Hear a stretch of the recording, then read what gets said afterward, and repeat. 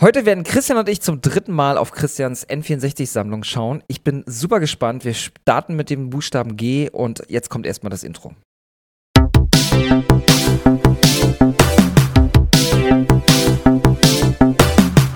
NERDLINE, der Podcast von Nerds für Nerds. Präsentiert von Frank und Lukas.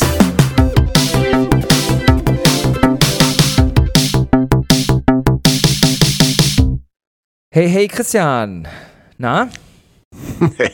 Na, wieder eine heimliche Folge, die wir heute hier aufnehmen müssen, vor Frank verstecken. Ne? Ja, nicht. Hat er schon mal irgendwas? Hat er schon mal irgendwie die Lunte gewittert? Nee, ne? Ach, ich glaube nicht, oder? Keine Ahnung. Nee. Der hat keine Okay. Ahnung. Wir dürfen bloß nicht so laut sein, sonst hört er uns noch, du. Ja, der ist im Nebenzimmer. Der ist im Nebenzimmer. Ja, der zockt gerade Assassin's Creed. Der zockt gerade Assassin's Creed, aber weißt du, was der immer macht, wenn ich Games zocke auf dem Mega Drive, die du nicht speichern kannst und die Konsole anlasse, aber Fernseher aus, dann zieht der einmal den Strom raus, wenn er mit dem Staubsauger durchs Zimmer geht. Alter, das ist so bitter. Ich weiß, dass er das macht, weil manchmal muss man ja zum Training oder irgendwie, man besucht abends noch die Oma oder sowas, ne? Und dann geht der Frank wirklich in die Bude rein, der hat ja einen Schlüssel und dann zieht er den Stecker da ab. Sag mal, ach Lukas, muss das sein? Das kostet alt Geld. Ja, kannst du doch nachher weiterspielen. Ja, genau, kannst du doch nachher weiterspielen. Aber die Season ist durch fast. Ja. Bei NBA. Hangtime. Ja, nee, im Ernst, ey, ich freue mich voll, dass wir hier weitermachen. Ich glaube, es ist die 3. Episode oder es ist die 4. Nee, es ist die 3. Ich glaube, es ist tatsächlich die. Ich gucke gar nicht. Ich glaube, es ist die 3, ne? Ich glaube, wir haben 2 gemacht, genau, und heute ist die 3.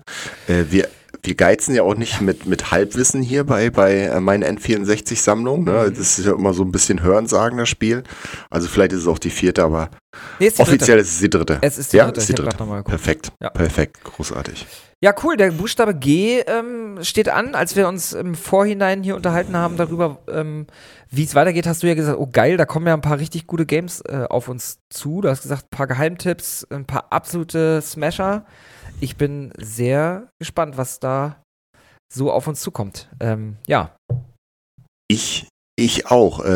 Ich muss dazu sagen, wir werden mindestens ein weiteres Rare-Game besprechen. Wir könnten sogar zu einem 2. kommen. Mal gucken, lass uns da nicht drängeln. Nee. Aber es sind nicht viele, die jetzt bei den nächsten Buchstaben kommen, aber es sind einige, wo ich sagen würde, da kann man auf jeden Fall mal drüber sprechen. Ja, richtig geil. Und wenn du nichts dagegen hast, können wir eigentlich anfangen mit Gauntlet Legends. Oh, Gauntlet Legends. Da habe ich doch direkt einen Gedanken zu, nämlich Gauntlet gab es schon seit dem NES. Ist ein altes Franchise gewesen, möchte ich sagen. Das wusste ich jetzt nicht, tatsächlich. Ja, Gauntlet 1 und Gauntlet 2, und das müsste eigentlich genau die gleiche IP sein, gab es schon auf dem NES. Okay, cool. Siehst du, das wusste ich zum Beispiel nicht. Ich habe selber, es ist auch einer der Titel, wo ich sagen muss, selber nicht gespielt, aber einer der Titel oder einer der Genre, die eher rar auf dem N64 waren. Es ist nämlich im Prinzip wie sagt man dazu, ein Diablo-Klon vielleicht, RPG, aus der isometrischen Perspektive und sollte so ein bisschen so eine Nische oder so eine bestimmte Gruppe an Gamern bedienen auf dem N64, die halt wirklich rar gesät waren.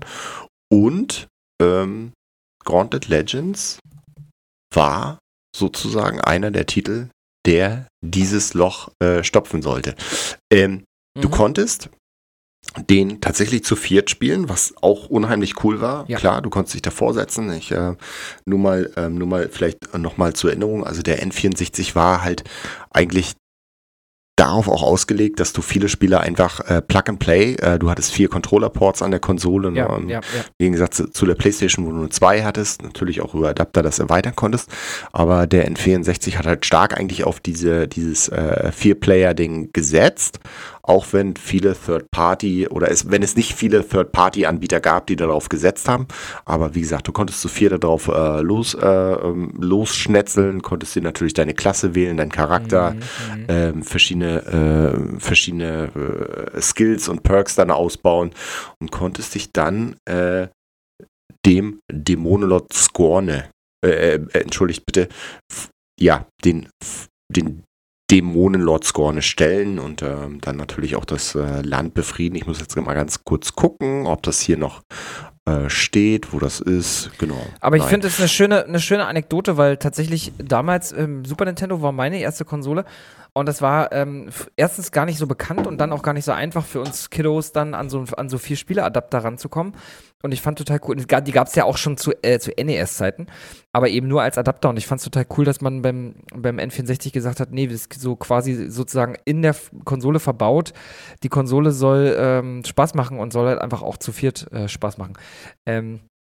Tatsächlich, wo du es gerade gesagt hast, ich habe mir gerade mal ein Gameplay-Video aufgemacht, wenn man das Gauntlet Legends mit den Gauntlet-Teilen auf dem NES vergleicht, finde ich es halt auch wieder total genial, wie sie dem Spielprinzip komplett treu geblieben sind. Also es ist genau das gleiche Prinzip, bloß eben in eine 3D-Welt gebracht. Gauntlet auf dem NES, das war tatsächlich einfach Top-Down, aber vom Prinzip her ist es genau das gleiche geblieben. So wie Zelda ja und die andere große Marken ja auch.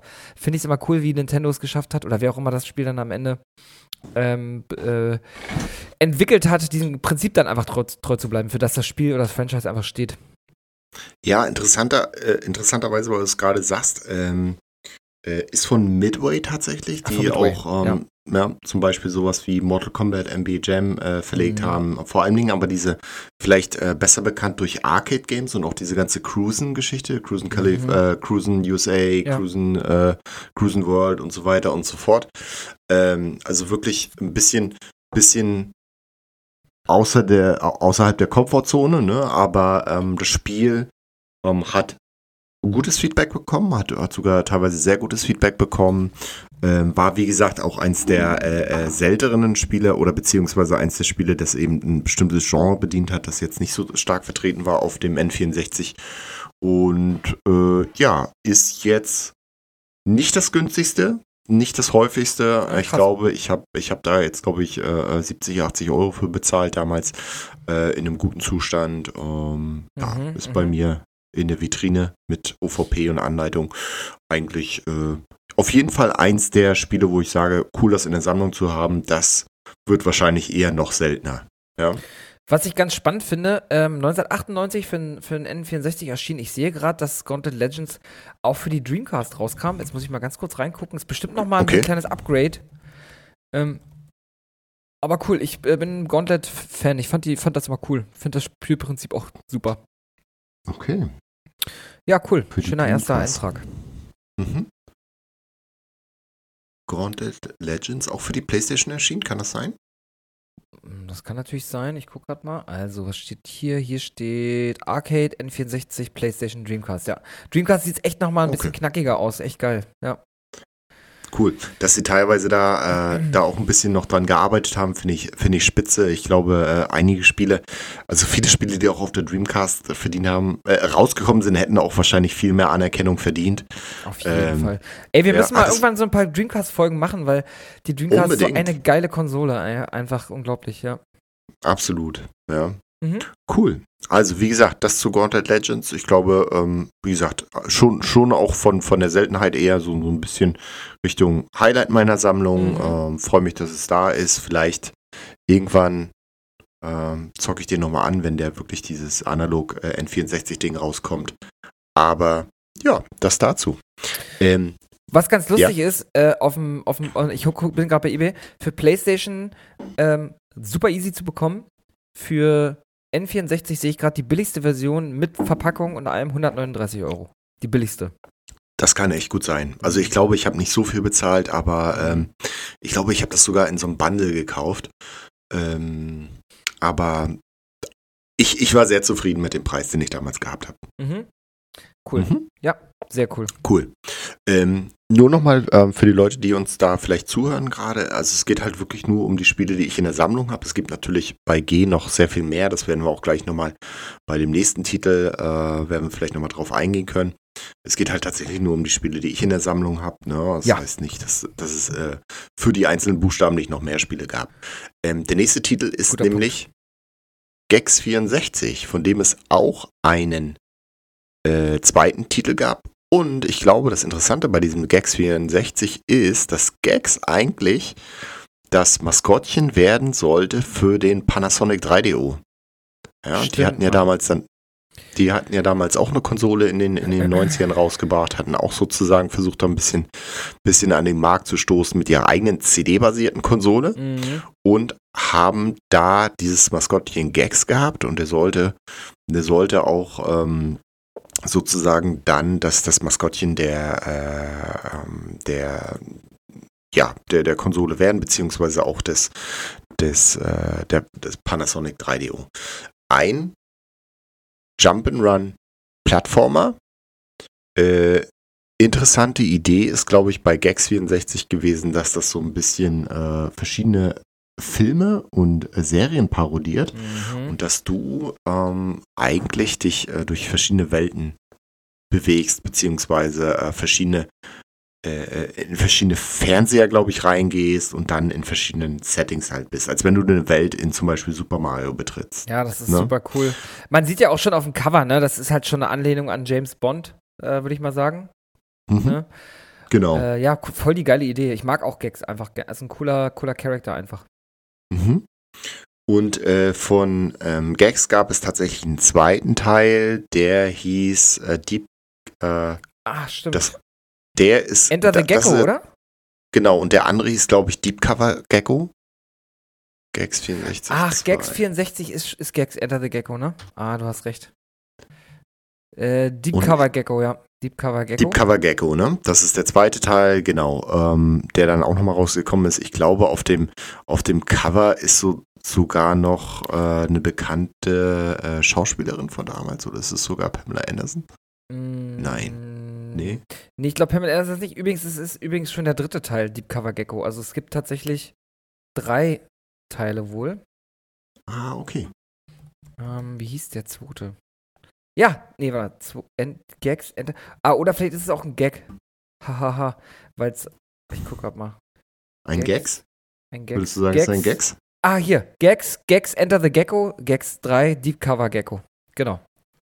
Alright, und der erste Titel ist wahrscheinlich exklusiv dann für den Panasonic 3DO oder so erschienen? Was originally released for the 3DO in 1995. Ports of the game for the PlayStation and Sega Saturn were later developed. Ja, also tatsächlich war Gex damals dann 3DO exklusiv, aber nur für sehr, sehr kurze Zeit, nämlich ungefähr für ein halbes Jahr. Ja. Okay.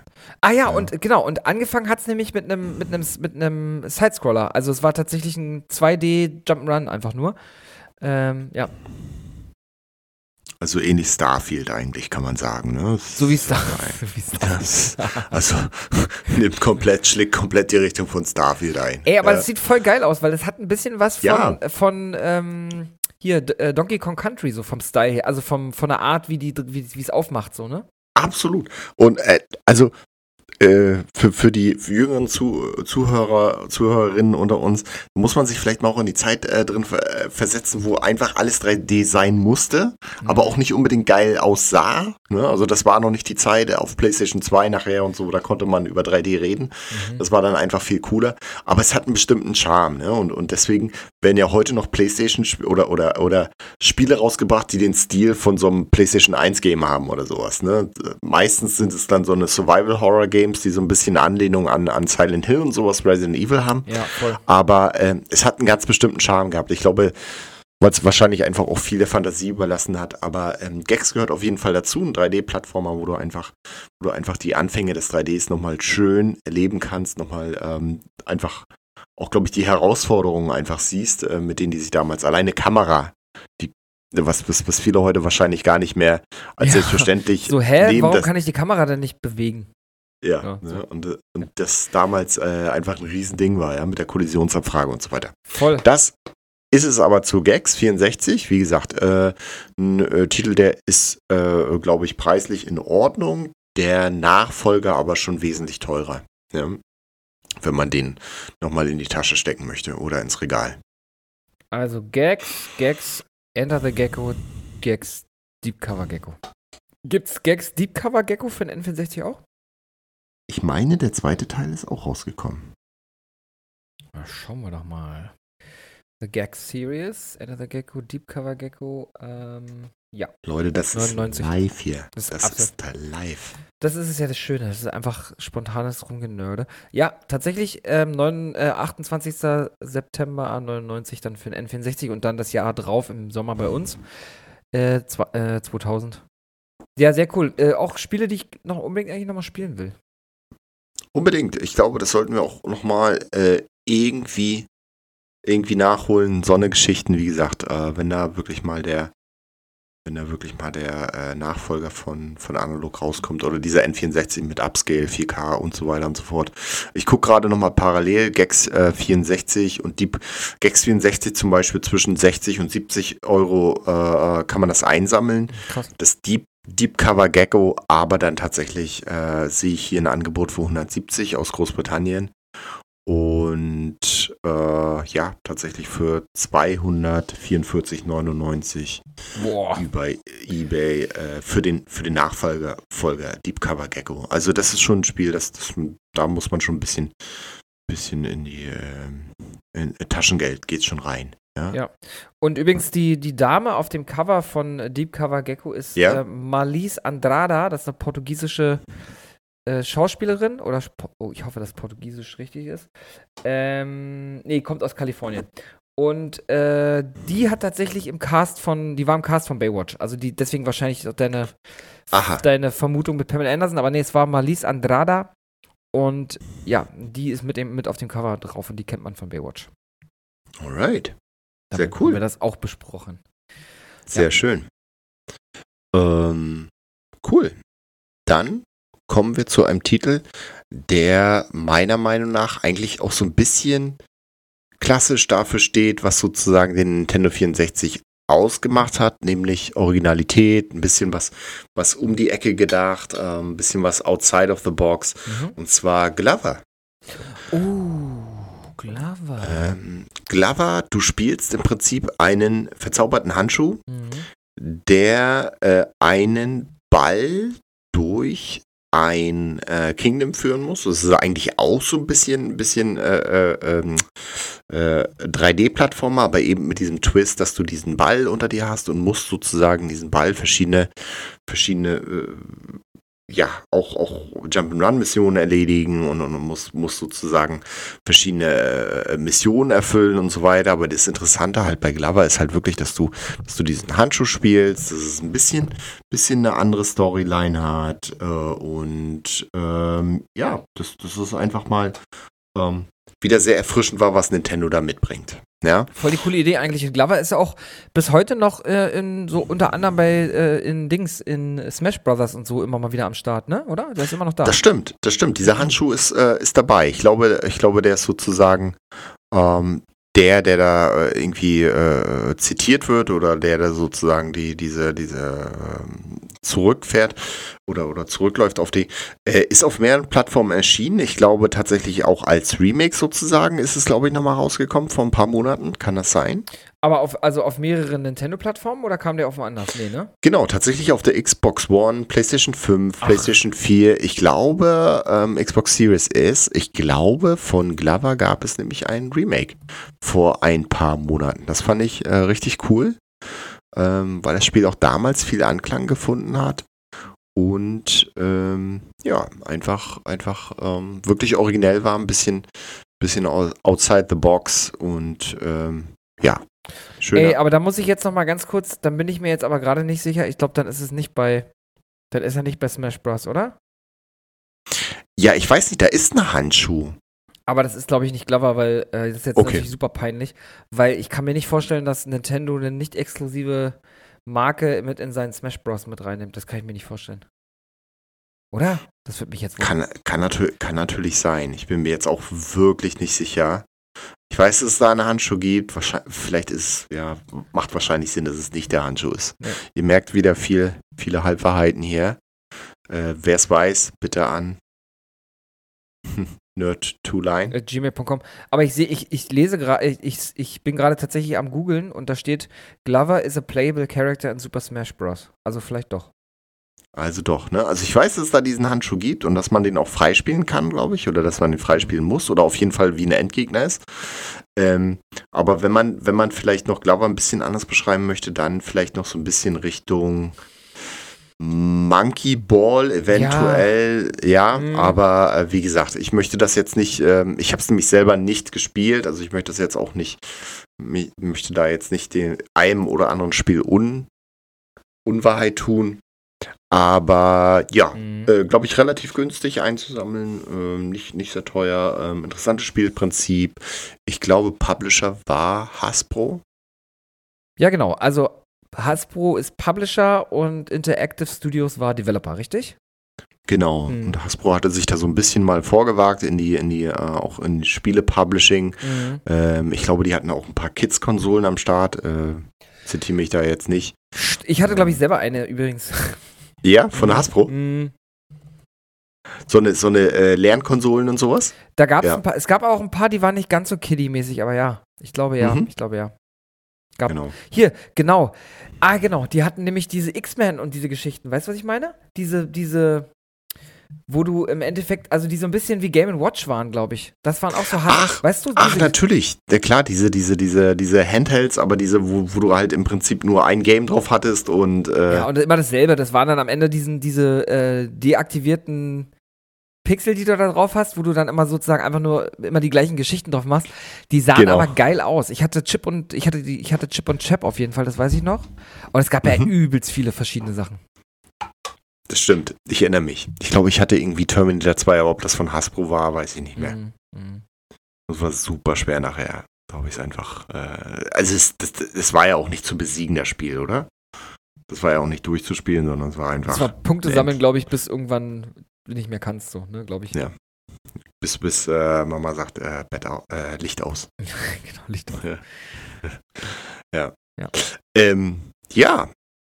Lukas, Glover 64. Und dann würde ich nämlich fast sagen, kommen wir zu einem absoluten Highlight natürlich der Sammlung. Eins der Top-Games, eins der Games, die glaube ich, auch überhaupt Möglichkeit geschafft haben, dass dieses Genre auf einer Konsole Fuß fasst teilweise. Also man kann sich nicht genug, glaube ich, darüber äußern. Jetzt bin ich ja gespannt, was jetzt kommt. Hat dafür gesorgt, dass man auch, dass mal auch eine Filmlizenz zu einem großartigen Spiel versoftet wurde. Ja. Und Lukas, was ist es wohl? Und wir dürfen jetzt endlich drüber sprechen. Vor einem Jahr oder vor 1,5 Jahren hätten wir hier gar nicht drüber sprechen dürfen. Stimmt. GoldenEye natürlich.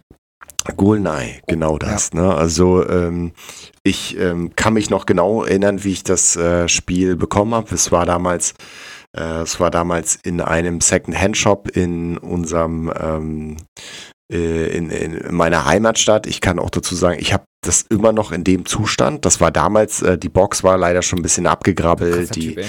Die Anleitung war abgegrabbelt, das Spiel, aber ich habe aus verschiedenen Zeitungen, bevor das sozusagen auf den Index kam, das müssen wir noch dazu sagen, das Spiel stand damals auf dem Index, es durfte nicht öffentlich verkauft werden in Deutschland, nachdem es sozusagen eine Prüfung unterzogen bekommen hat. Und habe das halt in diesem Zustand tatsächlich dann damals noch da gekauft für 160 Mark Secondhand. Also es war eh schon teuer, das Spiel. Krass, ey. Aber es war fast der Neupreis zu dem Preis. Aber als junger Bub hattest du natürlich auch keine Möglichkeit, irgendwie anders an diese Spiele zu kommen. Im Internet bestellen gab es nicht in der Form, wie es heute ist. Richtig. Und da habe ich da halt mich mega gefreut, dass wir da dieses GoldenEye in diesem Store gefunden haben. Und dann hat mir der damalige Lebensgefährte, der Bodo von meiner Mutter, der hat das dann halt tatsächlich für mich gekauft und ich habe das, glaube ich, danach stundenlang, tagelang, das ist nicht mehr aus diesem N64-Slot rausgekommen. Mein erstes Spiel, das ich auch massiv Multiplayer gespielt habe, nächtelang zum ersten Mal und aber Lukas, vielleicht willst du was vielleicht auch zu der Darstellung, warum ist es vielleicht auf dem Index damals gelandet? Vielleicht hast du da noch so ein bisschen Input. Du wirst es ja sicherlich auch gespielt haben. Ich habe es auch gespielt. Ich habe tatsächlich eine schöne Geschichte zu dem Spiel, weil wir hatten damals bei uns in so einem kleinen Ort, wo ich aufgewachsen bin, gab es immer so eine Begegnungsstätte, die hieß die gelbe Box, und das war so ein bisschen wie unser Jugendclub. Das wurde damals von der Kirche bei uns, wurde uns das gestellt, und da war ein N64 drin. Und da haben wir unter anderem GoldenEye gezockt, immer zu viert gegeneinander. Und das war damals zumindest was ganz Neues, dass man zu viert gleichzeitig an einem Fernseher, an einer Konsole einen Shooter, was es ja im Endeffekt war, spielen konnte. Und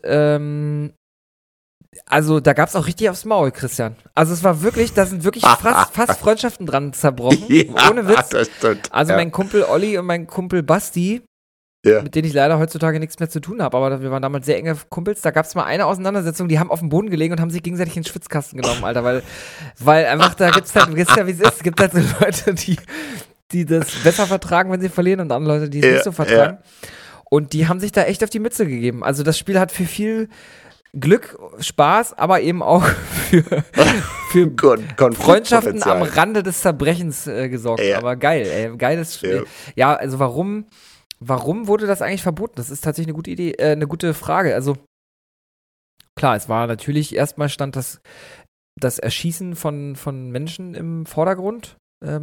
Also war im Prinzip unumgänglich. Dann hast du, glaube ich, im Intro ja auch schon Blut, ne? Also Bond schießt ja sozusagen, wie man das kennt, so aus den Intros, aus den Filmen auch dann in diese Linse, und dann kommt halt Blut. Ich weiß nicht, ob das auch dazu geführt hat. Ich kenn mich damit mit sowas leider nicht aus. Ich glaube, da bist du besser drin. Aber was ich noch dazu sagen kann, ist, was ich total geil fand an dem Spiel, ist erstens, dass es den Soundtrack hatte. Pierce Brosnan war schon auf dem Cover drauf. Das hat hundertprozentig alles dazu beigetragen, dass du letztendlich beim Spielen das Gefühl hattest, dass du einen fucking Film spielst. Also das kann man heute gar nicht mehr nachvollziehen, weil die Aufmachung ja super abstrakt ist und man das ganz viel im Kopf passiert ist und nicht im Fernseher sozusagen.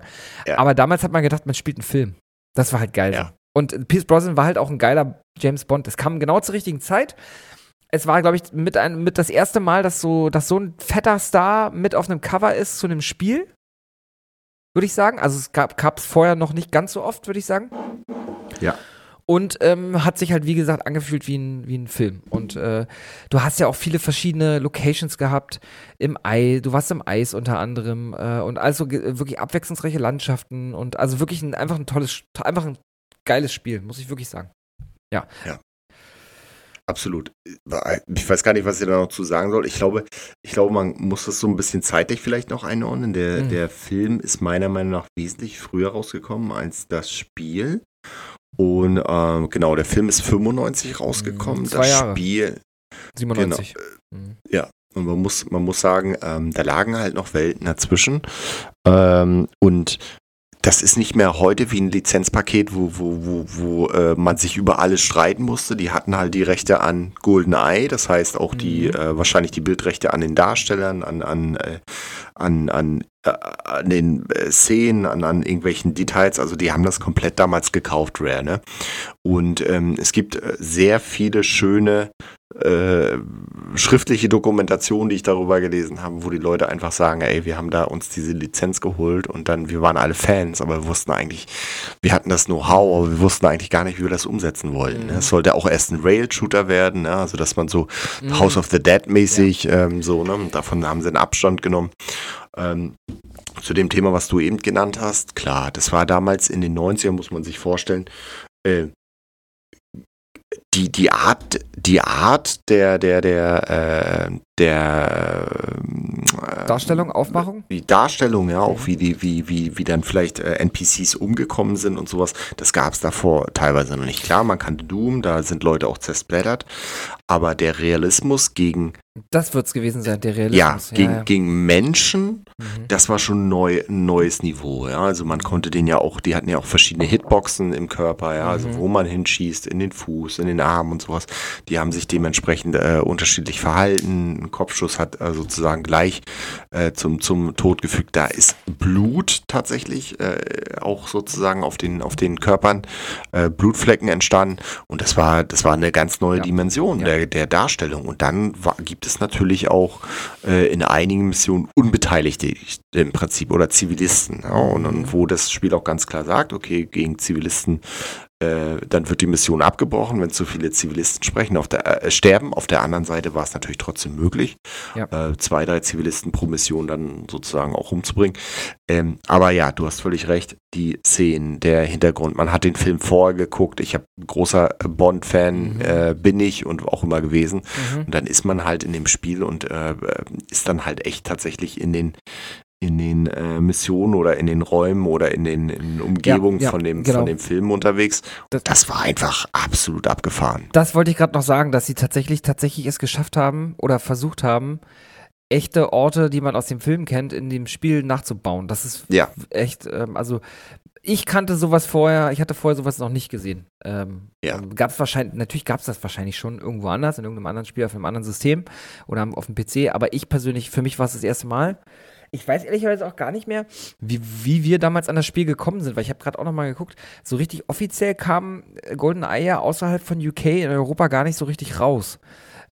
Das heißt aber, also es war ja so oder so ein Importspiel und wahrscheinlich wurde es halt so schnell indiziert, dass es gar nicht die Chance hatte, überhaupt mal irgendwann frei verkauft zu werden. Deswegen, rückblickend muss man sagen, du hattest echt richtig Glück, dass du damals an das Spiel gekommen bist, ne? Ja, tatsächlich. Die Frage ist halt wirklich, war das vielleicht sogar wirklich mal in den deutschen Läden erhältlich? Weil es gibt auch unheimlich viele sozusagen Reviews aus der Zeit, die sich mit dem Spiel beschäftigt haben.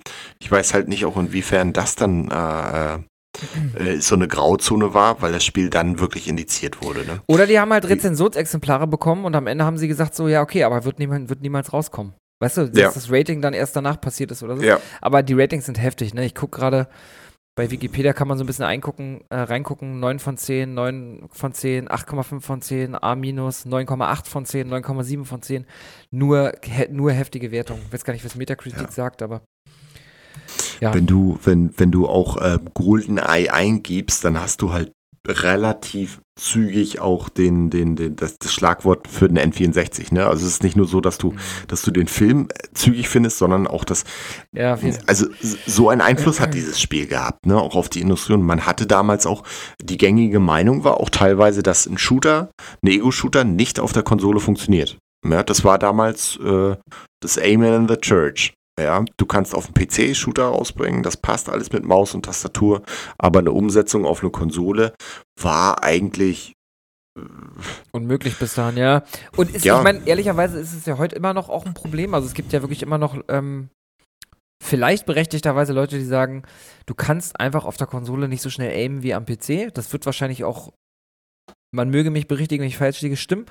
Aber klar, war ein heftiges Experiment. Aber ey, rückwirkend zieh dir mal rein, wie prägend diese eine Firma Rare für 2 Konsolengenerationen damals war. Es ist einfach so krass, was die da abgeliefert haben. Es ist einfach so dermaßen heftig. Also, wow. Lukas, ich glaube, Empfehlung von uns beiden, ich spreche mal für uns beide, holt das auch gerne nach in der Switch Expansion Pack weiter. Ich glaube, auf der Xbox läuft sogar noch, ist es ein bisschen besser von der Controller-Umsetzung. Da habe ich es ebenfalls nochmal gespielt im Game Pass. Es ist wirklich, wirklich toll. Es ist sehr gut gealtert. Man sieht, was technisch damals möglich war, aber auch wie viel Ideen und wie viel einfach Leistung da reingesteckt wurde, damit das Spiel so ist, wie es ist, auch wenn ich da hundertprozentig sicher bin, dass Rare selber nicht mit dem Erfolg gerechnet hat. Zur gleichen Zeit oder kurz davor ist ein Turok erschienen, das auch nochmal einen ganz anderen Ansatz hatte und auch da man sehen konnte, also Shooter können funktionieren, aber GoldenEye hat dann wirklich nochmal einen anderen Ton gesetzt und ein ganz anderes Level. Also eins meiner absoluten Top-Spiele ever aus meiner Kindheit, auch wenn ich vielleicht auch ein bisschen zu jung war, hätte ich es vielleicht noch spielen können oder sollen, aber auf der anderen Seite konnte ich auch genau einschätzen, was ich da gerade sehe und spiele. Ja, also es ist eine Fiktion, es ist ein fiktiver Charakter, GoldenEye 07 für den N64, der später auch einen Nachfolger bekommen hat mit Perfect Dark, einen inoffiziellen, aber ein Wahnsinnsspiel gewesen. Auf jeden Fall. Kann man nicht anders sagen. Das war wirklich was ganz Neues. Und bis heute sehr einflussreich. Ich weiß noch, als letztes Jahr oder vielleicht war es auch vorletztes Jahr, als es dann sozusagen vom Index kam, haben ja auch alle sofort Berichte gemacht, nochmal nochmal Re-Reviews sozusagen und wir konnten ja endlich drüber sprechen. Das war auch ein bisschen süß, wie das irgendwie durch die komplette Szene ging in Deutschland und alle gesagt haben so, ja, endlich können wir drüber sprechen. Wird auch Zeit. Ja. Also. Ja, schön. GoldenEye 64. Heftiges Spiel. Ja, ansonsten habe ich eigentlich nur noch bei G nur noch einen weiteren Titel und das ist GT64 Championship. Ich bin da ein bisschen überfragt. Es ist jetzt nicht, es ist glaube ich kein Rallye-Spiel, es ist so ein bisschen, wie nennt man das? Das ist so ein bisschen NASCAR-mäßig eher, glaube ich. So eine Mischung, ne? Du fährst auf richtigen Straßen, aber irgendwie dann doch mit Rallye-ähnlichen Autos, weil die wahrscheinlich auch, die sahen ja auch cooler aus als normale Rennwagen. Ja, was ist das? Wahrscheinlich gibt es da auch einen richtigen Grand Touring Car Championship heißt das dann. Wahrscheinlich gibt es da auch eine richtige Vorlage zu, ne? Grand Touring. Ja. Ich kenne mich da leider mit sowas überhaupt nicht aus, ey. Genau. Leider ich auch nicht. Das ist wahrscheinlich eine spezielle Klasse auch nochmal an Rennsport. Kann ich nicht viel zu sagen. War ein gutes Rennspiel. Aber genau, auch vielleicht etwas eher für Leute, die sich für diesen Sport interessieren oder die da so interessieren. Es ist natürlich kein Gran Turismo gewesen, um Gottes Willen, auch wenn es das vielleicht eher sein wollte. Aber das ist eigentlich das letzte Spiel aus meinem Buchstaben oder bei G für mich. Ja, dann wären wir nämlich schon bei H. Oh, da bin ich ja gespannt, was du da in petto hast heute für uns. Ja, tatsächlich glaube ich ein bisschen Spiele, die ein bisschen seltener sind. Und da würde ich nämlich anfangen mit Herkules.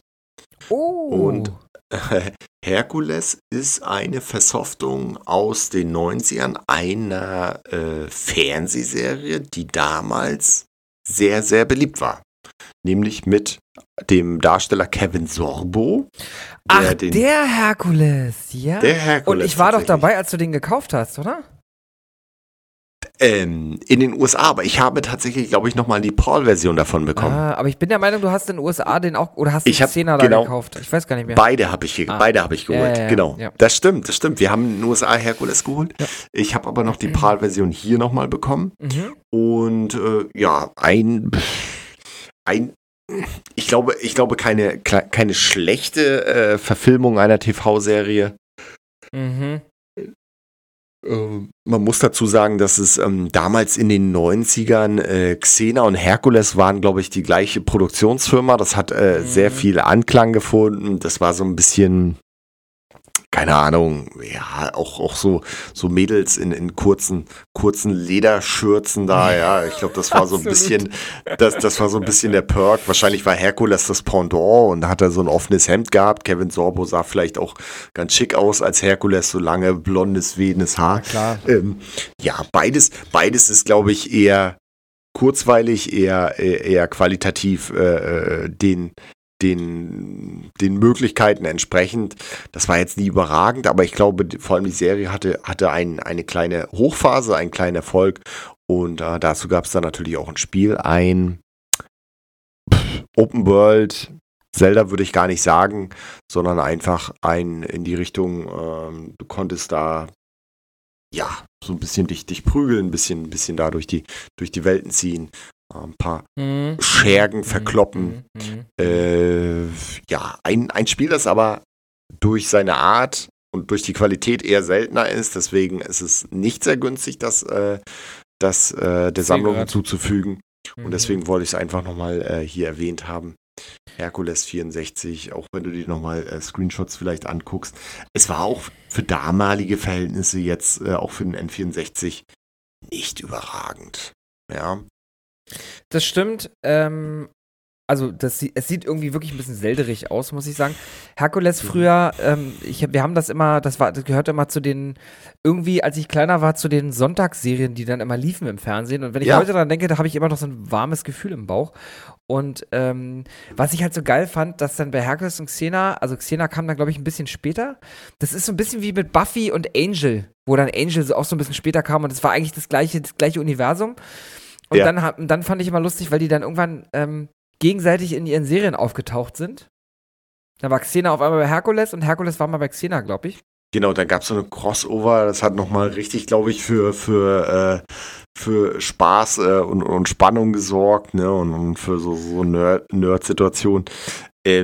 Hier, glaube ich, auch ein Spiel, das auch für die PlayStation erschienen ist, Herkules, glaube ich.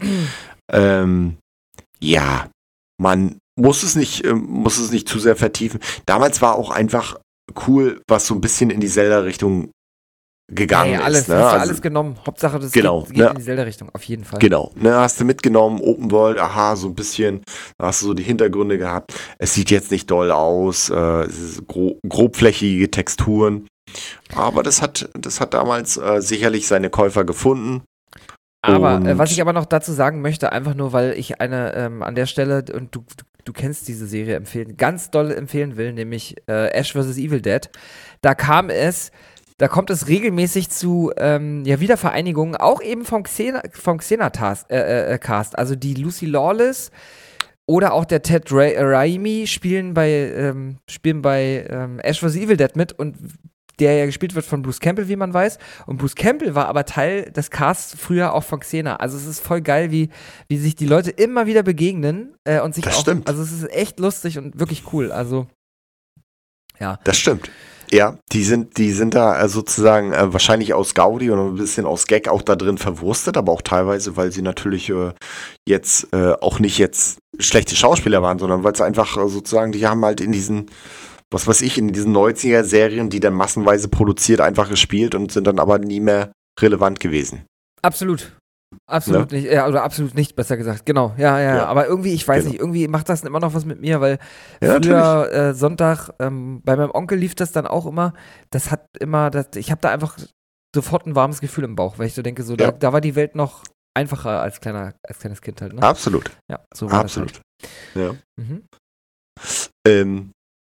Hexen 64. Eine Umsetzung Shooter, des oder? PC-Titels. Ja, genau. Bisschen anderes Konzept als Doom. Du bist im Prinzip ein Magier und hast dementsprechend auch nur magische Waffen sozusagen zur Verfügung. Electronic Arts, ich glaube, es ist aber, der Entwickler war aber GT Interactive. Ich muss selber jetzt nochmal ganz kurz gucken. Hat, wie gesagt, einen ähnlichen Ansatz gehabt wie Doom. Du hast halt diese Welten, die dann so ein bisschen mit 2D-Gegnern, die da auf dich einprasseln, einmarschieren. In Deutschland, glaube ich, damals auch indiziert gewesen. Ach, krass. Okay. Mittlerweile, glaube ich, nicht mehr so relevant. Irgendwie bin ich auch der Meinung, Hexen hatte irgendeinen heftigen Impact auf das Genre, aber ich weiß nicht mehr genau, was es war, aber irgendwie bin ich der Meinung, sieht einfach auch total geil aus, muss man mal sagen. Super. Ja, ich glaube, die N64 Umsetzung war jetzt nicht so zufriedenstellend und nicht so herausragend wie für den PC.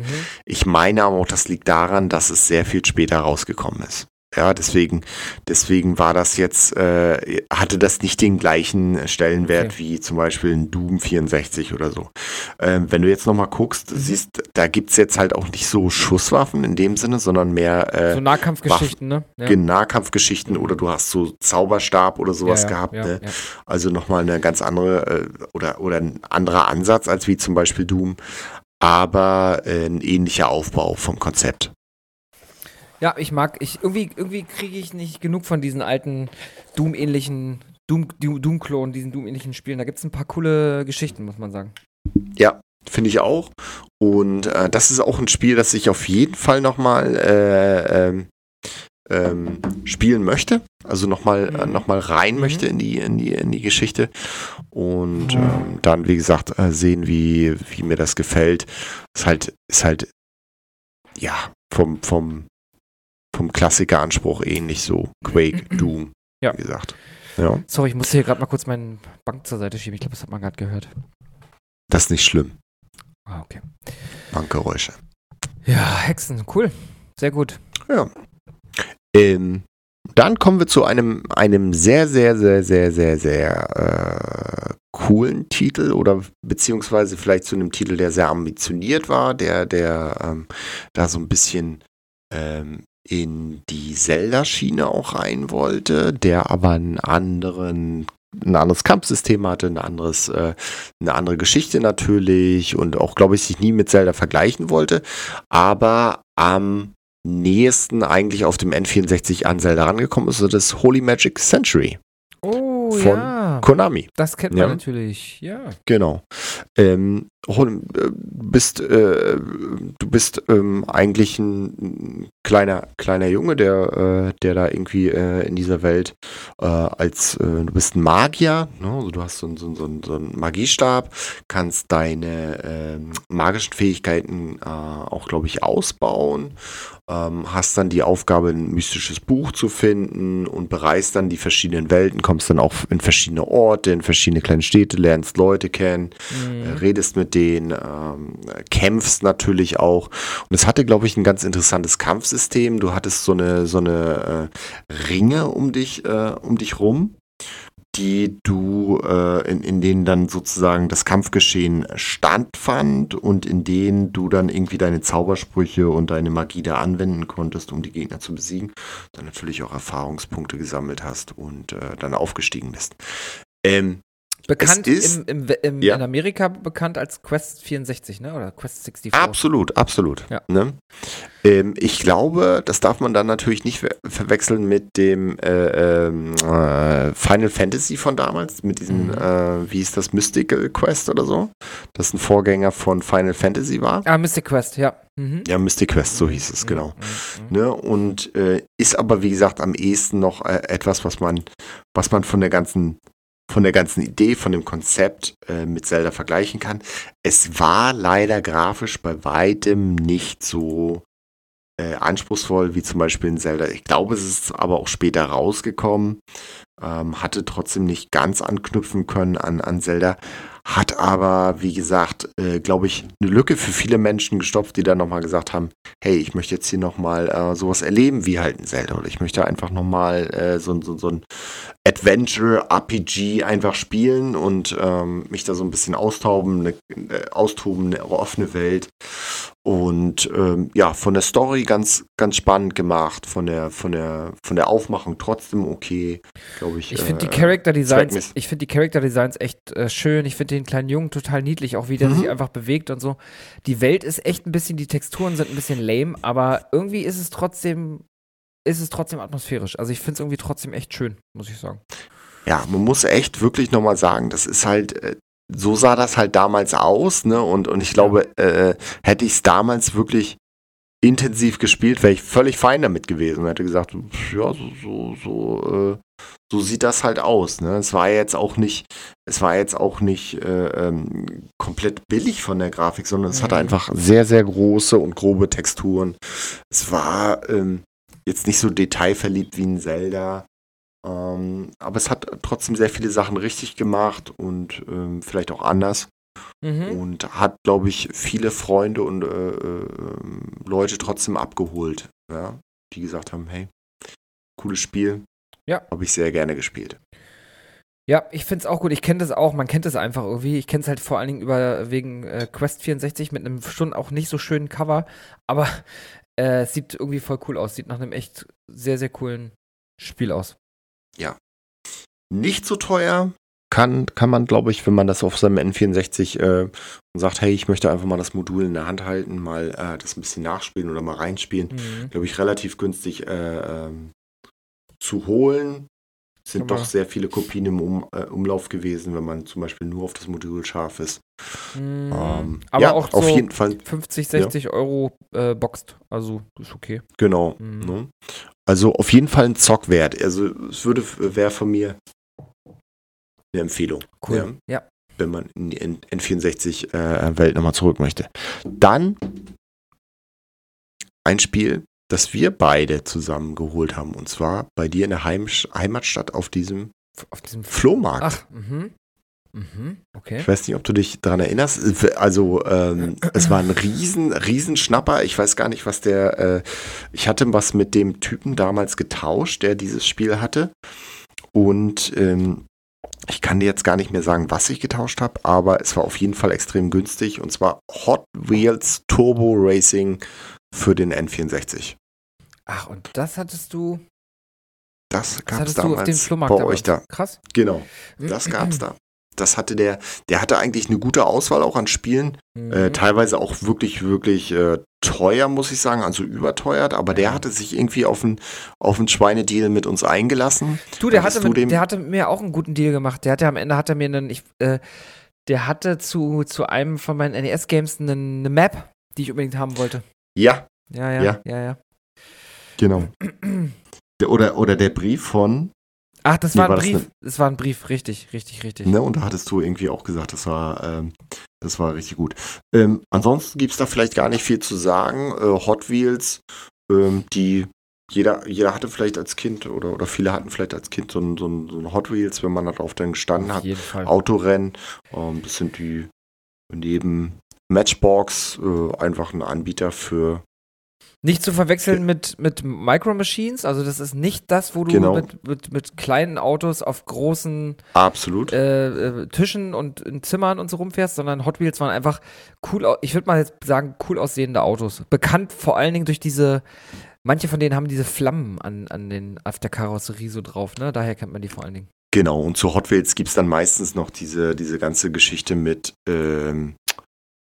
sag schnell, dass du so eine Strecken bauen kannst und die da durchfahren lassen kannst. Genau, so eine Loopings und sowas. Also, wie gesagt, Matchbox-artig, dann natürlich total arcadig, total überladen, aber halt auf Spaß ausgelegt. Genau, das ist Hot Wheels 64. Ich gucke mir gerade das Gameplay an, das sieht so geil aus. Sieht richtig cool, abwechslungsreich, lustig aus.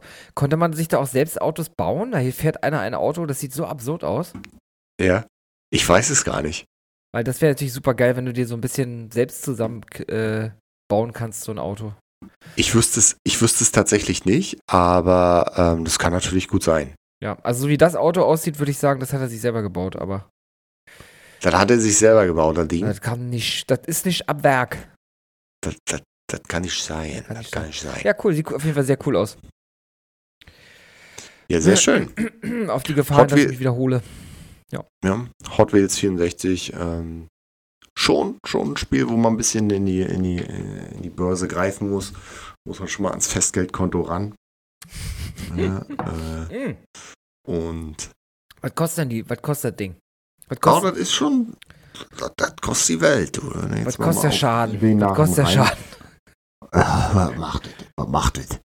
macht der Schaden? Naja, doch, 160 € und aufwärts, krass. Mhm. Also wie gesagt, der Deal damals bei euch, das war schon ein Schnappo-Fazzi. Ja. Glückwunsch, Bro. Ich hoffe, der hört jetzt nicht zu, der Arme. Und sagt, das hat mich ruiniert. Ich fand das auch cool, weil der war wirklich so rückblickend, war der ein fairer Typ. So, es gibt ja so Leute, das sind so Schweinedealer, so, die wollen dir die Kohle aus der Tasche ziehen. Und wenn du nicht ein bisschen Ahnung davon hast, dann bezahlst du viel zu viel Geld für Kram, so, ne? Ja, ich meine, wenn du es unbedingt irgendwie, wenn du sagst, ich möchte das haben, dann das ist das, wonach ich jetzt suche und jetzt ist es hier, ne, vor mir, jetzt lang ich mal hin oder jetzt gebe ich auch mal die 40, 50 € mehr aus. Auf der anderen Seite, wie gesagt, die Händler müssen ja auch, die fahren alle paar Wochenenden irgendwie auf so einen Stand. Da muss natürlich auch mal was. Die müssen natürlich mehr verlangen für diese Spiele. Das kann man gar nicht anders sagen. Die nehmen die Kohle. Die nehmen die Kohle an, die nehmen von den Toten. Mhm. Ja. Dann sind wir tatsächlich schon bei dem letzten H in meiner H-Reihe. Können wir uns gleich nochmal überlegen, ob wir ihn noch machen wollen. Würde ich sagen, oder? Ja, da sind jetzt auch ein bisschen Sportspiele dabei, auch trotzdem 2 interessante Spiele. Aber H, letztes Spiel. Ein Spiel, das ich auf irgendeine Art und Weise unheimlich gerne gespielt habe, auch wenn ich es wahrscheinlich heute, wenn es so nochmal rauskommen würde, überhaupt nicht anfassen würde, weil es einfach sehr verkopft, sehr verworren, sehr verwirrend, sehr also auch so mit verschiedenen Metaebenen versehen war. Und zwar war das Hybrid Heaven von Konami. Jetzt sagt mir da auch was. Warte mal, Hybrid Heaven. Eine sehr, sehr coole Story. Du bist ein... Oh, sieht geil aus. Cover kommt mir bekannt vor. Sieht super geil aus. Du bist ein Doppelagent, der in einen unterirdischen Komplex der einen unterirdischen Komplex infiltriert und da sozusagen Jagd auf Aliens macht, die wichtige politische Positionen mit Doppelgängern austauschen wollen in den USA. Und du im Prinzip die einzige Person bist, die das irgendwie aufdecken kann. Ja? Verhindern kann. Genau. Interessanter Plot-Twist, dass du dann irgendwann im Laufe des Spiels merkst, dass die Person, die du bist oder denkst, die du bist, du eigentlich auch am Ende sozusagen anscheinend ein Klon ist und du dann versuchst, dein wahres Ich zu entdecken, dann spielst du, obwohl du die gleiche Person bist, zwei verschiedene Charaktere teilweise und das führt so ein bisschen zu Verwirrung teilweise, aber wird dann natürlich am Ende alles aufgelöst. Ganz interessant, du hast nicht nur die Möglichkeit, verschiedene Gegner dann über so ein Shooter-System anzugreifen, sondern auch in Kämpfen. Also die Gegner kommen auf dich zu und das Spiel wechselt in so einen Kampfmodus. So Street Fighter-mäßig, ne? Oder so ähnlich, ne? Oder? Genau, aber es ist nicht, es ist rundenbasiert und du suchst dir dann aus, wo du den Gegner angreifst, wie du den angreifst. Und dann kannst du zum Beispiel Schwachstellen bei deinem Gegner entdecken, zum Beispiel das linke Schienbein oder sowas oder die linke Schulter. Und das du baust deine Stärken mehr und mehr aus und versuchst dann taktisch die Gegner, denen du begegnest, dann die zu besiegen und bekommst dann auch Items, um dich selber abzugraden und deine Kampftechniken zu verfeinern. Es ist wirklich spannend gemacht, ein Mix aus verschiedenen Sachen. Normalerweise ein Second-Person-Spiel von der ganzen Art, wie du dich durch die Räume bewegst. Downside ist tatsächlich, dass diese ganzen Gänge sich immer stark wiederholen, dass es sehr trostlos ist. Du hast eigentlich immer nur diesen unterirdischen Komplex, der mit der Zeit dann so ein bisschen auch so ein bisschen eintönig wirkt. Und dann gehst du immer wieder dann triffst du halt immer wieder alle paar Meter auf so einen Gegner, so ein bisschen Final Fantasy mäßig. Dann musst du wieder in den Kampf. Aber trotzdem, das Durchspielen hat sich für mich sehr gelohnt. Ich bin mir gar nicht mehr sicher, was mich dann damals so fasziniert hat. Ich vermute auch teilweise die Story, weil es wirklich gut gemacht ist. Aber heute würde ich wahrscheinlich sagen, wow, das ist ja ziemlich trocken. Aber damals habe ich es wirklich cool gefunden und es hat auch gute Bewertungen bekommen. Also, wenn man sich dazu ein bisschen was durchguckt, ich finde, Hybrid Heaven ist echt irgendwie so ein ganz besonderes Spiel. Also, ich finde, wenn man sich so Ausschnitte jetzt anguckt und auch so ein bisschen Gameplay, bekommt man so ein bisschen das Gefühl, das ist so richtig geil inszeniert wie so ein Film. So, erst das mal dazu. Und ich habe gerade, im Wikipedia-Artikel steht eine ganz interessante Sache. Ich lese das mal kurz vor. Die Entwicklung von Hybrid Heaven dauerte etwa 3 Jahre, wobei das Kampfsystem das zeitaufwendigste Element war. Konami Computer Entertainment Osaka entwarf Hybrid Heaven als Antwort auf Metal Gear Solid von Konami Computer Entertainment Japan. Das sollte also damit verbunden sein, zum ersten, ein Versuch, den Spitzentitel des anderen Konami-Teams in der Entwicklung zu übertreffen. Und Elemente des Spiels wurden durch den Film Blade Runner inspiriert. Und allein diese paar Sätze machen wir schon wieder so Bock, dieses Spiel mal zu zocken. Hört sich doch total geil an. Also die Zwischensequenzen und wie die Handlung halt vorangetrieben war auch wirklich genial. Es hat aber wirklich seine Längen gehabt und nochmal, das Kampfsystem war wirklich spektakulär. Ich würde es auch, wer sich da mal wirklich die Zeit nehmen möchte, ruhig mal eintauchen. Ich glaube, du musst es auch mit gewissen Items so ein bisschen managen, ein bisschen haushalten. Ich glaube, da ging es dann auch um Speicherpunkte und sowas. Aber es ist auf jeden Fall ein Zock wert, wenn man sich so ein bisschen auf dieses einlassen möchte. Ne? Ja, und was übrigens das Spiel noch besonders macht, finde ich, dass dieses Spiel einen Widescreen-Mode hat er wohl. Das heißt, du kannst es wirklich auch einfach auf dem heutigen TV Bildschirm füllend anscheinend spielen, weil es Ja, und das macht das, also ich finde das Spiel, das klingt total geil. Ich sehe aber gerade, das hatte echt nicht so gute Bewertungen teilweise.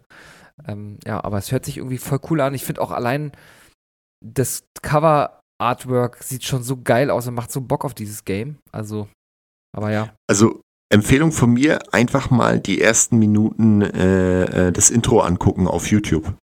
Ja, Genau.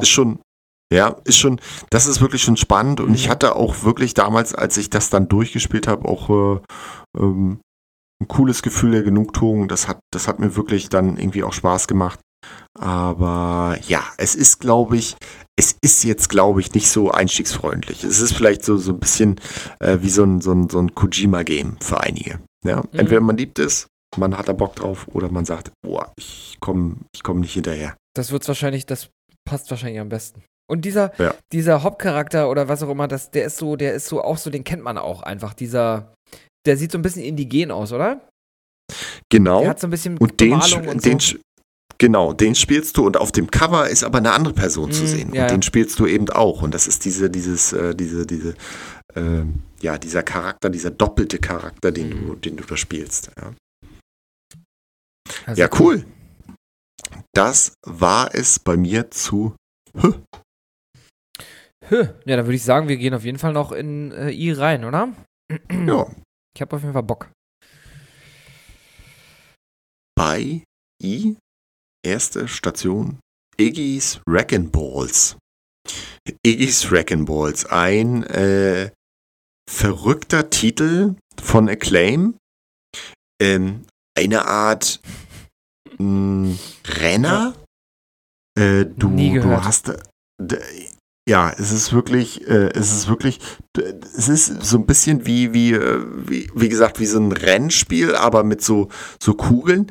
Ich weiß gar nicht, ob das damals sozusagen diese Kugeln auch als so in so kleinen Tüten gab oder so, ob das noch zusätzlich Merch dazu gab. Auf jeden Fall hast du so fast so ein bisschen Mario Kart-artig dann so Rennen bestritten, aber eben wie gesagt mit so einen komischen Bällen. Ich kenn's nur aus irgendwelchen Reviews, ich hab's mir auch durchgelesen, ich hab's aber nie gespielt. Das ist auch so ein bisschen Geschicklichkeit, so ein bisschen anders. Und das ist auch so ein bisschen Fake 3D, das scrollt so dann aber letztendlich doch seitlich, ne? Aber es geht auch viel um verschiedene Ebenen, auf denen man dann unterwegs ist. Genau. Ja, ein verrücktes Spiel. Passt eigentlich ganz gut auf dem N64.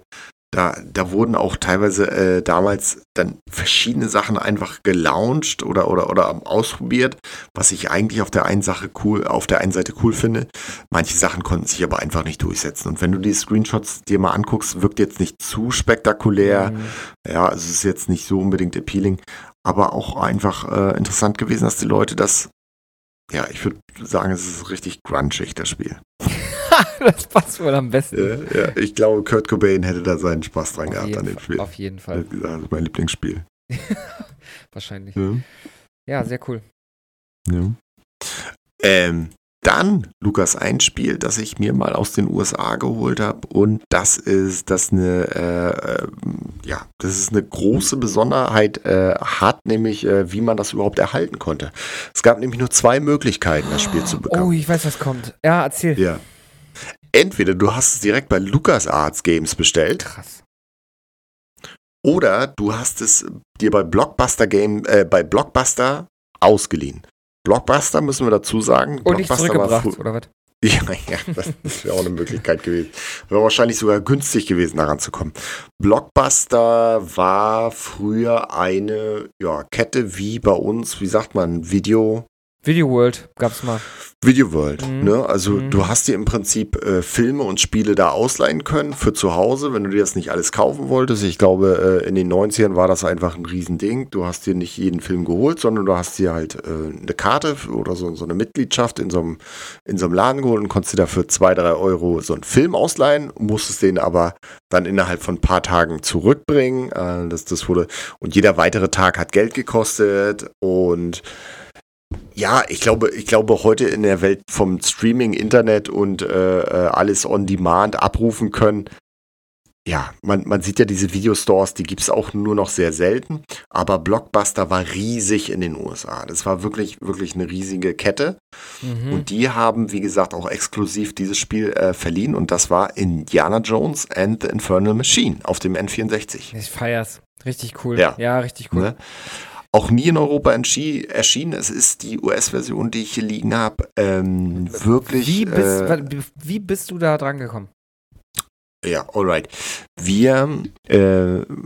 Meine Schwägerin wohnt ja in den USA und wir waren die besuchen vor 3 Jahren. Und da habe ich mich über ebay.com bei eBay eingeloggt und habe das tatsächlich zu ihr bestellt und habe da auch einen relativ guten Preis gemacht. Ich habe da auch ewig gesucht und habe das zu ihr bestellt. Ja, also es gibt ja trotzdem Leute, die das privat dann irgendwie hatten, als Blockbuster dann geschlossen hat, haben die natürlich trotzdem ihre ganzen Bestände dann abverkauft, auch an Privatleute. Ja. Und darüber konnte man dann natürlich rankommen. Wenn ich das Modul jetzt auspacken würde, da ist auch noch ein riesen Blockbuster-Sticker drauf. Also der ist halt da, ne? Der war wirklich halt so verliehen an oder ein Verleih geben. Ist nicht direkt über LucasArts bestellt worden, aber ist halt auch irgendwie irgendwie so ein Zeitzeuge. Ne? Damals war das halt so, du hast dir die Spiele und Filme ausgeliehen, was heute einfach nicht mehr notwendig ist. Ja, du kannst alles digital abrufen, damals war das so. Und das ist tatsächlich ein Spiel von LucasArts Games. Und also ich finde es voll cool, dass du es hast. Darf ich dich fragen, was du dafür bezahlt hast? Das interessiert mich wirklich ehrlich. Ich glaube, ich habe dafür $140 bezahlt. Okay. Und also, was ich so cool finde, alleine schon wieder das Artwork, das ist wieder so, kommt wieder mit in die Schublade zu Herkules und Xena, wenn ich diese Key Arts sehe, rund um Indiana Jones. Und das ist übrigens auch, da können wir gleich einen kurzen Exkurs machen, warum ich hoffe, dass das neue Indiana Jones Game, was jetzt kommt, mich so mitreißt, weil diese Artworks und dann letztendlich natürlich auch die Story der Games, wenn die so ein bisschen getreu den alten Filmen sind, dann hast du mich. Ist mir die Grafik am Ende auch scheißegal. Du kannst ja gleich mal sagen, ob das wirklich gut auch war, also ob das wirklich auch gut zu spielen ist in dem Sinne. Aber es sieht auf jeden Fall sehr cool aus. Das kann man schon mal sagen. Factor 5 sehe ich gerade. Factor 5 ist doch waren die nicht? Ja, ist doch aus Köln war das. Der deutsche Firma hat genau, die haben Star Wars Rogue Squadron etc. gemacht. Ach, gucke an. Genau, die haben das tatsächlich entwickelt. Hier steht auch als Publisher THQ. Es kann in den USA auch so gewesen sein, aber es war, wie gesagt, ich glaube, man sieht auch auf dem Cover, das ist LucasArts Game. Und für N64 ist da eigentlich kein Drankommen, ne? Ich habe gerade mal geguckt, ich habe jetzt gerade gibt es, glaube ich, kein N64-Spiel davon bei eBay. Also mit Box, muss ich. Ja, in Deutschland ist es, glaube ich, schwer. Man muss auch mittlerweile aufpassen, dass man nicht irgendwie so einen Klon aus China bekommt, ne? Aber es ist auf jeden Fall eins meiner absoluten Highlights in der Sammlung, weil es, wie gesagt, wirklich, es ist ein skurriles Ding, es ist nicht so leicht zu bekommen. Ich sehe jetzt hier gerade ein NTC-Game, Indiana Jones für €170. Aber das hat noch nicht mal eine originale Box. Also, wirklich ein absolutes Highlight, vor allen Dingen mit der Story, dass es eigentlich nie so richtig im Verkauf war. Das ist halt natürlich wirklich geil. Mich würde mal interessieren, wie viele Einheiten dann damals wirklich offiziell rausgegangen sind. Also können ja gar nicht so viele sein eigentlich, ne? Ich glaube, da gab es tatsächlich sogar mal eine Zahl drüber. Ich sehe jetzt hier gerade in der Schweiz gibt es eins das ist aber sealed, für 639. Den habe ich auch gerade auf. Den hast du auch gerade auf, ja. Ja, und dann hier Vereinigte Staaten von Amerika, da hast du dann jetzt zum Beispiel eins. Ne? Also wie gesagt, ich freue mich mega. Ich habe das mit Anleitung, ich habe das in der Box. Das ist schon cool. Ich will's unbedingt spielen, sobald ich, wie gesagt, nochmal diese Konsole habe. Und ich habe mal reingezockt. Es gab so ein bisschen Beschwerden wegen der hakeligen Steuerung. Auf der anderen Seite, es ist jetzt kein Tomb Raider, ne? Also wie einige das vielleicht erwarten. Aber es hat auf jeden Fall den Humor und ich glaube, es hatte sogar Sprachausgabe teilweise, also mit Harrison Ford. Auf jeden Fall ein sehr, sehr cooles Spiel. Sehr seltenes Spiel, allein durch die Art und Weise, wie du es überhaupt kaufen konntest. Aber natürlich etwas, was ich ganz besonders in meiner Sammlung fand. Oder finde, immer noch. Immer noch Erfolg, das ist voll geil. Ja. Sehr cool. Sehr, sehr, sehr cooles Item in deiner Sammlung, muss ich echt sagen. Jetzt haben wir 3 ähnliche Titel, alle vom gleichen Publisher. Einziger Unterschied ist die Jahreszahl. Und zwar haben wir International Superstar Soccer. Und zu der Reihe möchte ich eigentlich trotzdem einfach was sagen. Wir müssen jetzt das, glaube ich, nicht ausdehnen, aber International Superstar Soccer war damals eine Fußballspielreihe von Konami. Die in starker Konkurrenz mit den EI-Spielen stand und ich glaube in Japan Winning Eleven hieß und damals auch sehr viel Lob und sehr viel Anklang gefunden hat, weil es nochmal einen ganz anderen Ansatz hatte an FIFA und viele Leute auch es für das bessere Fußballspiel gehalten hatten, auch ganz lange. Später hieß es dann Und Pro Evolution Soccer, genau. Und bevor es International Superstar Soccer hieß es Konami Hyper Soccer. Auf dem NES gab es nämlich Konami, habe ich zu Hause, gab es nämlich Konami Hyper Soccer. Und wenn man das spielt und weiß, sieht man die DNA von International Superstar Soccer in dem Spiel auch schon. Also das war auf dem NES schon richtig geil. Also das muss ich mir nachher nochmal angucken, das wusste ich gar nicht. Und wie gesagt, das hat eigentlich auch eine lange Tradition. Das ist jetzt nicht ein One-Hit-Wonder gewesen, die mal 2 Spiele rausgebracht haben, sondern wie gesagt, super erfolgreich. Winning Eleven und dann später Pro Evolution Soccer, die sich ja auch ganz lange in Konkurrenz zu FIFA gehalten haben. Ich weiß gar nicht, wie lange, bis 2018 oder so. Also es gab also wirklich sehr lange Titel, Neuauflagen jedes Jahr. Ich glaube, dann sind sie sogar zum Schluss nur noch 2-mal jährlich oder alle 2 Jahre, weil sie auch so ein bisschen gesagt haben, wir wollen die Leute natürlich auch nicht verarschen. Wenn das Spiel nicht neu ist, dann brauchen wir auch keinen neuen Ableger rausbringen. Aber wie gesagt, nochmal einen ganz anderen Realismusgrad hatte. Das muss man für sich selber entscheiden, was man realistischer findet. Das wollte ich gerade sagen. Bei uns früher, jetzt muss ich jetzt kurz, weil das werden sich ein paar Leute, die uns hören, freuen, weil die sich da an die Zeit erinnern. Bei uns war der Freundeskreis gespalten damals in 2 Lager, nämlich in die PES-Leute und in die FIFA-Leute.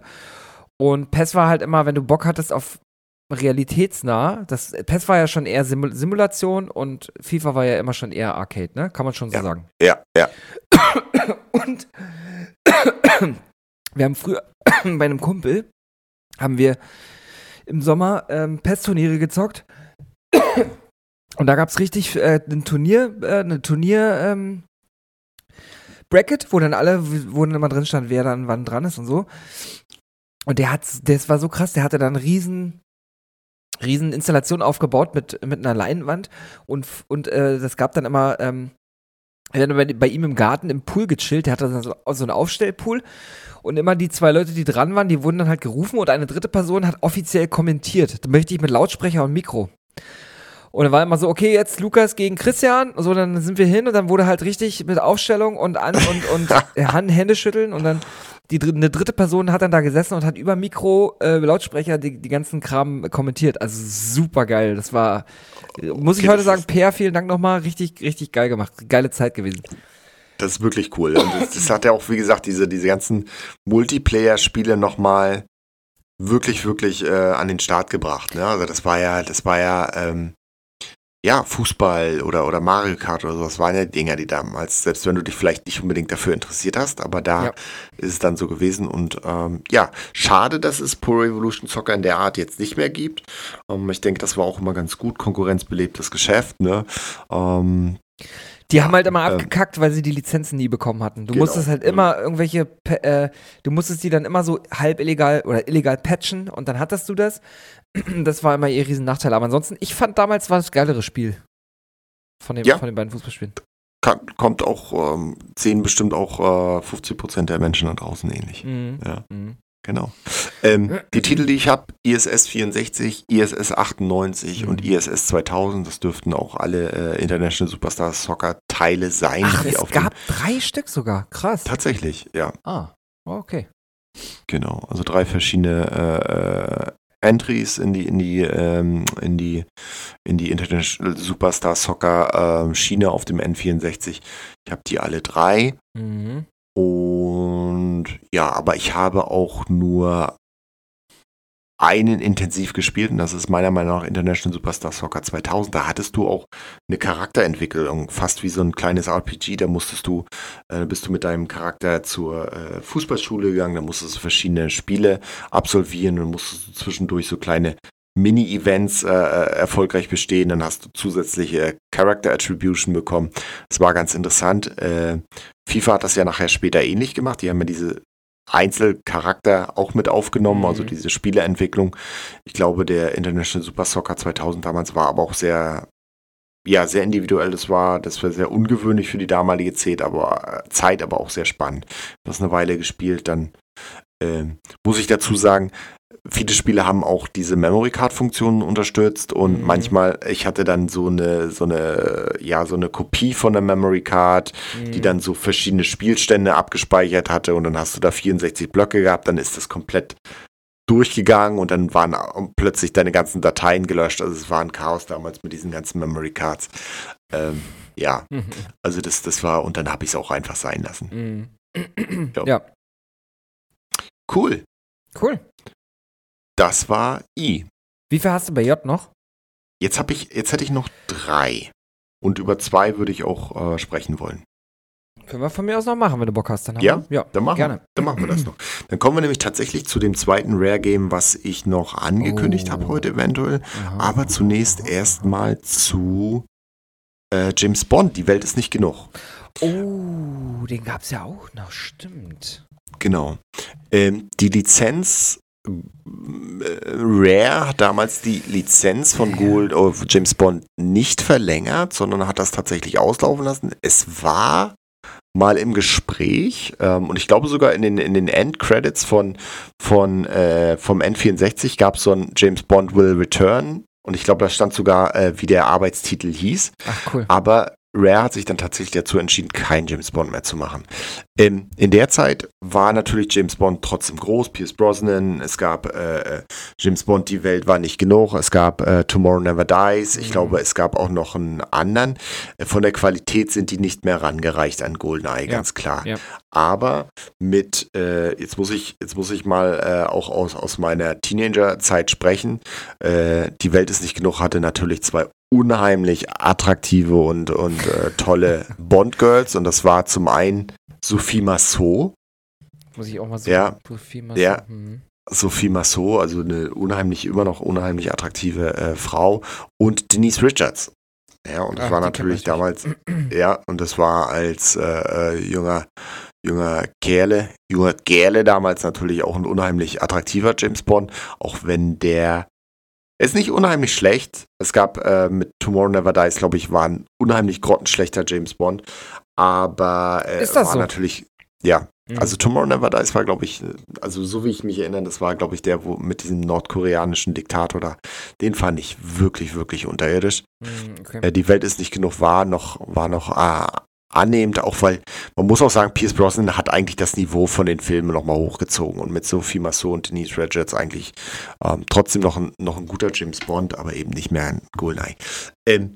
EA hat die Lizenz aufgegriffen, hat da draußen noch 2 oder 3 Spiele gemacht, hat, glaube ich, auch weiterführend dann auf der Wii auch noch Spiele rausgebracht, auf PlayStation auch, aber wenn, so wie ich, viele Leute vielleicht ein GoldenEye nochmal erwartet haben, auch von der Qualität von damaligen Shooter, war man leider enttäuscht. Es war sehr viel kantiger, es war sehr viel enger, es war sehr viel, es war nicht so, das Spiel lief einfach nicht so flüssig wie ein GoldenEye von Rare und war einfach von dem Aufbau nochmal ganz anders. Das musste man einfach sagen, aber als Kind denkt man ja, okay, das ist ein neues James Bond, das muss so sein wie das andere. Also man denkt ja, warum ist ein Spiel anders? Ja, man versteht gar nicht, warum das, klar. Genau, warum ist ein Spiel auf einmal anders? Also wie gesagt, das war dann nicht mehr der Shooter, den ich so erwartet habe. Der hat, glaube ich, auch damals einen 16er-Titel bekommen. Der war bei weitem nicht so okay. Wurde nicht als so brutal empfunden. Die Gegner haben sich auch ganz schnell aufgelöst. Es gab nicht so viele Todesszenen und sowas. Ich glaube, viel war auch gescriptet, dann sind die Leute über eine Balustrade gefallen oder sowas. Okay. Es hat sich viel mehr angefühlt wie ein Shooter auf Schienen, also wie ein Rail-Shooter. Aber ob da vielleicht auch ein bisschen Teil davon schuld war, dass der erste so indiziert wurde? Also ob man vielleicht da dann zu vorsichtig auch war an der einen oder anderen Stelle, dass das Ding nicht so richtig funktionieren konnte? Bestimmt. Also Deutschland war trotzdem es war immer ein großer Videospielmarkt. Das hast du auch an Turok damals gesehen, wo Eklem tatsächlich die amerikanische Version so abgeändert hat, dass du in der deutschen Version halt nur Roboter und mechanische Dinosaurier hattest und wo du in der originalen Ausgabe oder in der englischen halt indigene Völker oder so Großwildjäger hattest, ne, die dann auch wirklich geblutet haben und das hat Acclaim damals tatsächlich für den deutschen Markt komplett ausgetauscht. Das muss man sich mal vorstellen. Krass. Ja, die haben die menschlichen Gegner durch Roboter ersetzt. Extra für den deutschen Markt. Heftig. Ne? Genau. Ich habe den Titel trotzdem gespielt. Wie gesagt, es war sehr viel, konnte sicherlich auch nicht an Erwartungen ranreichen, hat sich sicherlich trotzdem gut verkauft. Kein teures Spiel, jetzt heute, glaube ich, um das sich nochmal nachträglich zu holen. Aber jetzt auch kein Spiel, wo ich sage, hey, das ist unbedingt ein Must-Play für den N64. Es ist ein Spiel, das einfach mit dabei ist. Ja, also der gehört in eine gute Sammlung. Ich überlege gerade, ich hatte einen James-Bond-Teil, den ich auf dem Gamecube, aber ich weiß nicht mehr. Nightfire? Nightfire. Den fand ich gar nicht so kacke. Jetzt, aber vielleicht ich glaube, der war tatsächlich auch von EA. Vielleicht ist das auch verklärt, ne? Vielleicht ist er auch scheiße gewesen, aber irgendwie habe ich das Gefühl, der war gut. Eine 78 hat er bekommen bei Metacritic. Ja. Gab's auch auf Xbox, sehe ich gerade. Ich gucke gerade mal, ob ich den im Xbox Store finde. Aber ich habe gerade Bock, so ein Bond-Teil zu zocken. 007. Nightfire. Nee, gibt's nicht. Warte mal, es gab wie gesagt Tomorrow, die Welt ist nicht genug und dann gab es aber noch einen, es gab sogar mehrere, wie James Bond in Videogames. Was haben wir denn hier? The World is Not Enough, Agent Under Fire, das war ein Gamecube-Titel, dann Nightfire, Everything, Everything or Nothing für den Game Boy Advance, GoldenEye Rogue Agent, krass. Auch von Rogue Agent, auch für ein N64. Da wollten sie natürlich den Titel mit reinholen, ne? Also von GoldenEye, der war aber natürlich auch kein GoldenEye. Dann gab es. Das ist doch dann, das tut ja manchmal schon ein bisschen weh, ne? Dass sie versuchen, über Marketing und über das Gedächtnis dir dann so einen Scheiß unterzujubeln. Sowas nervt dann manchmal, aber naja. Ja. Dann hat EA tatsächlich einen Classic-Titel rausgebracht und zwar, warum auch immer, haben sie James Bond From Russia with Love rausgebracht. Ach, den habe ich nicht gespielt, aber der war tatsächlich mit Sean Connery. Ach, guck einer an. Nur guck. War Sean Connery damals billig zu kriegen? Also sein Gesicht vielleicht für den. Ja, vielleicht. Ein Quantum Trost gab es tatsächlich auch als Videospiel, als James Bond. Dann hat man, wie gesagt, GoldenEye tatsächlich nochmal. Das hieß auch wirklich GoldenEye für die Wii. Aber hatte eigentlich auch nicht. Nee, warte mal. Das war tatsächlich ein Remake, glaube ich, von dem Originalen. Stimmt das?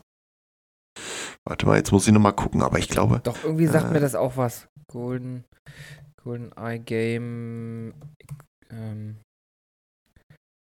GoldenEye. Doch, es ist als Remake. Es ist als Remake tituliert. Von dem. Ja. Von dem Originalen. Ja. Habe ich aber auch nie gespielt.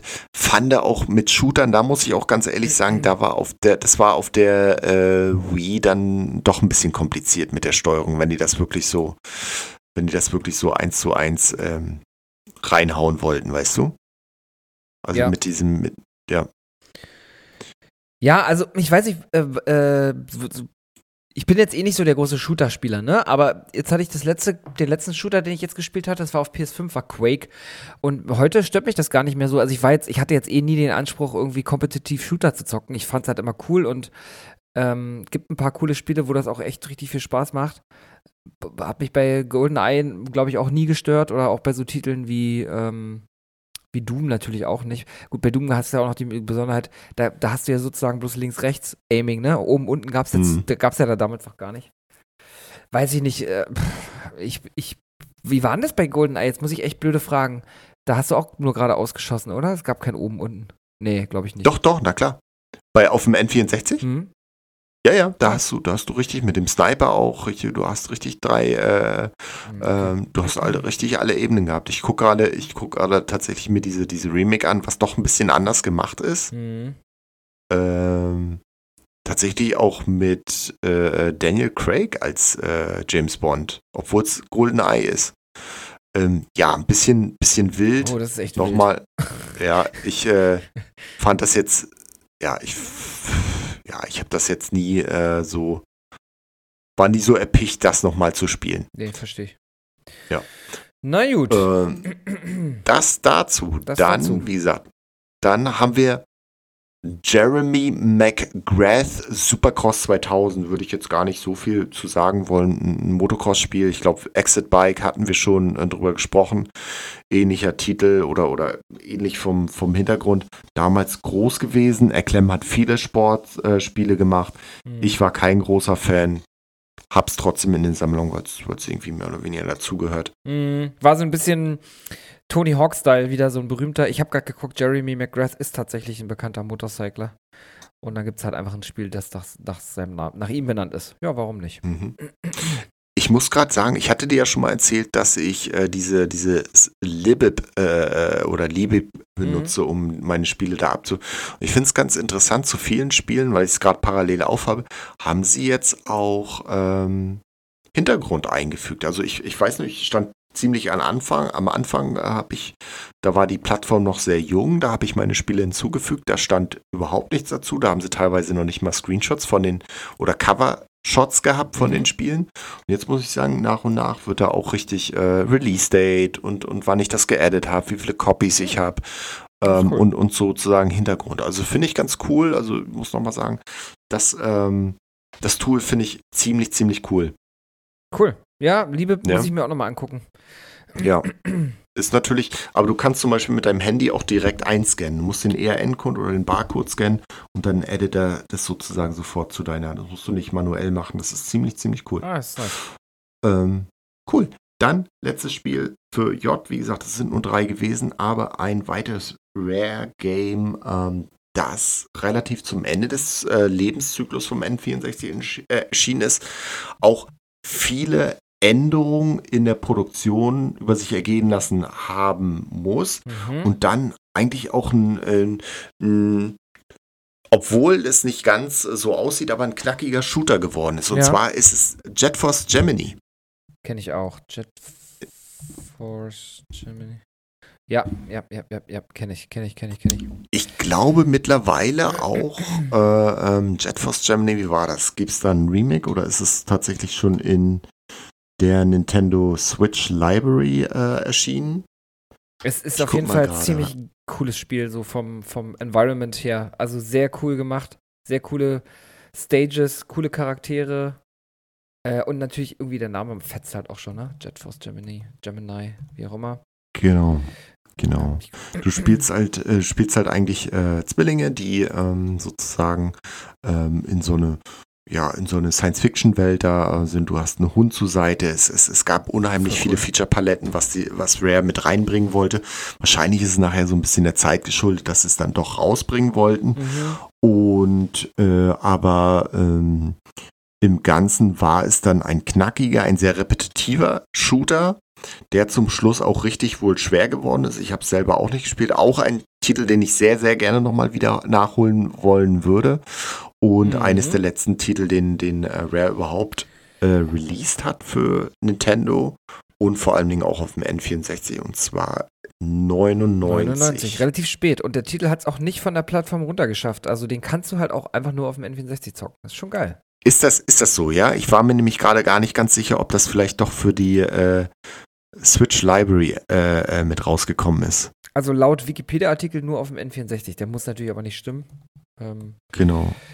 Ich schau mal. Wenn man sich die Mühe macht und das tatsächlich noch so ein bisschen auch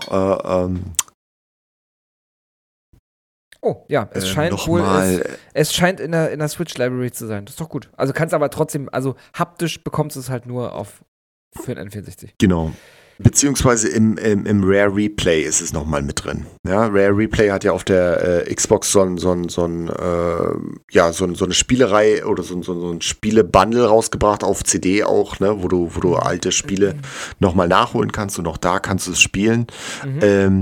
Wenn man sich die Entwicklungszyklen von Jet Force Gemini angucken möchte, dann sieht man auch, dass aus diesen eher kindlichen Charakteren dann sehr schnell auch so wie so Teenager entstanden sind, die dann wirklich das Spiel ausgemacht haben. Also die erste Entwicklungsphase hat dann wirklich noch gezeigt, dass es so Kinder sind und dass es auch eher wahrscheinlich so an ein jüngeres Publikum gerichtet war, aber Nintendo hatte ja auch das Problem, dass man immer gesagt, so ein bisschen die Kinderkonsole, vielleicht hat auch da Nintendo Rare so ein bisschen gebeten, das vielleicht ein bisschen anspruchsvoller auch für ältere Spieler zu machen oder für eine ältere Zielgruppe.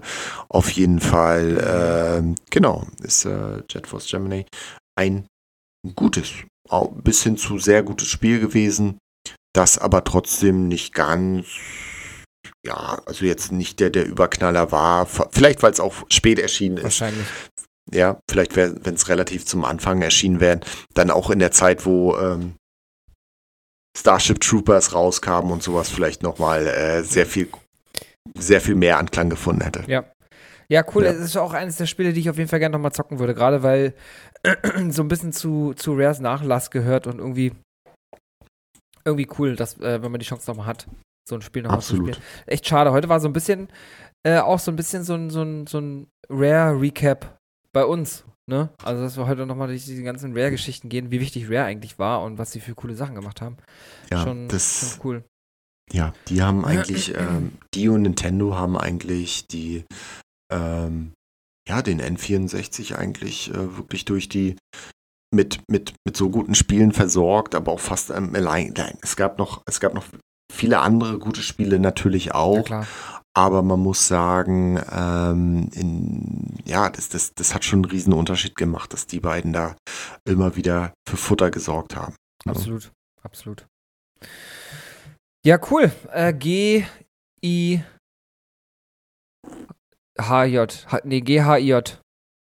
Genau, die haben wir heute geschafft. Geil. Ich würde es tatsächlich sogar, ich gucke nochmal rein, ich würde es damit tatsächlich beschließen. Ja, das passt. Beim nächsten Mal werden wir wahrscheinlich von K auch zu L kommen und du kannst dir vielleicht vorstellen, dass in L sich Titel verstecken, die ich,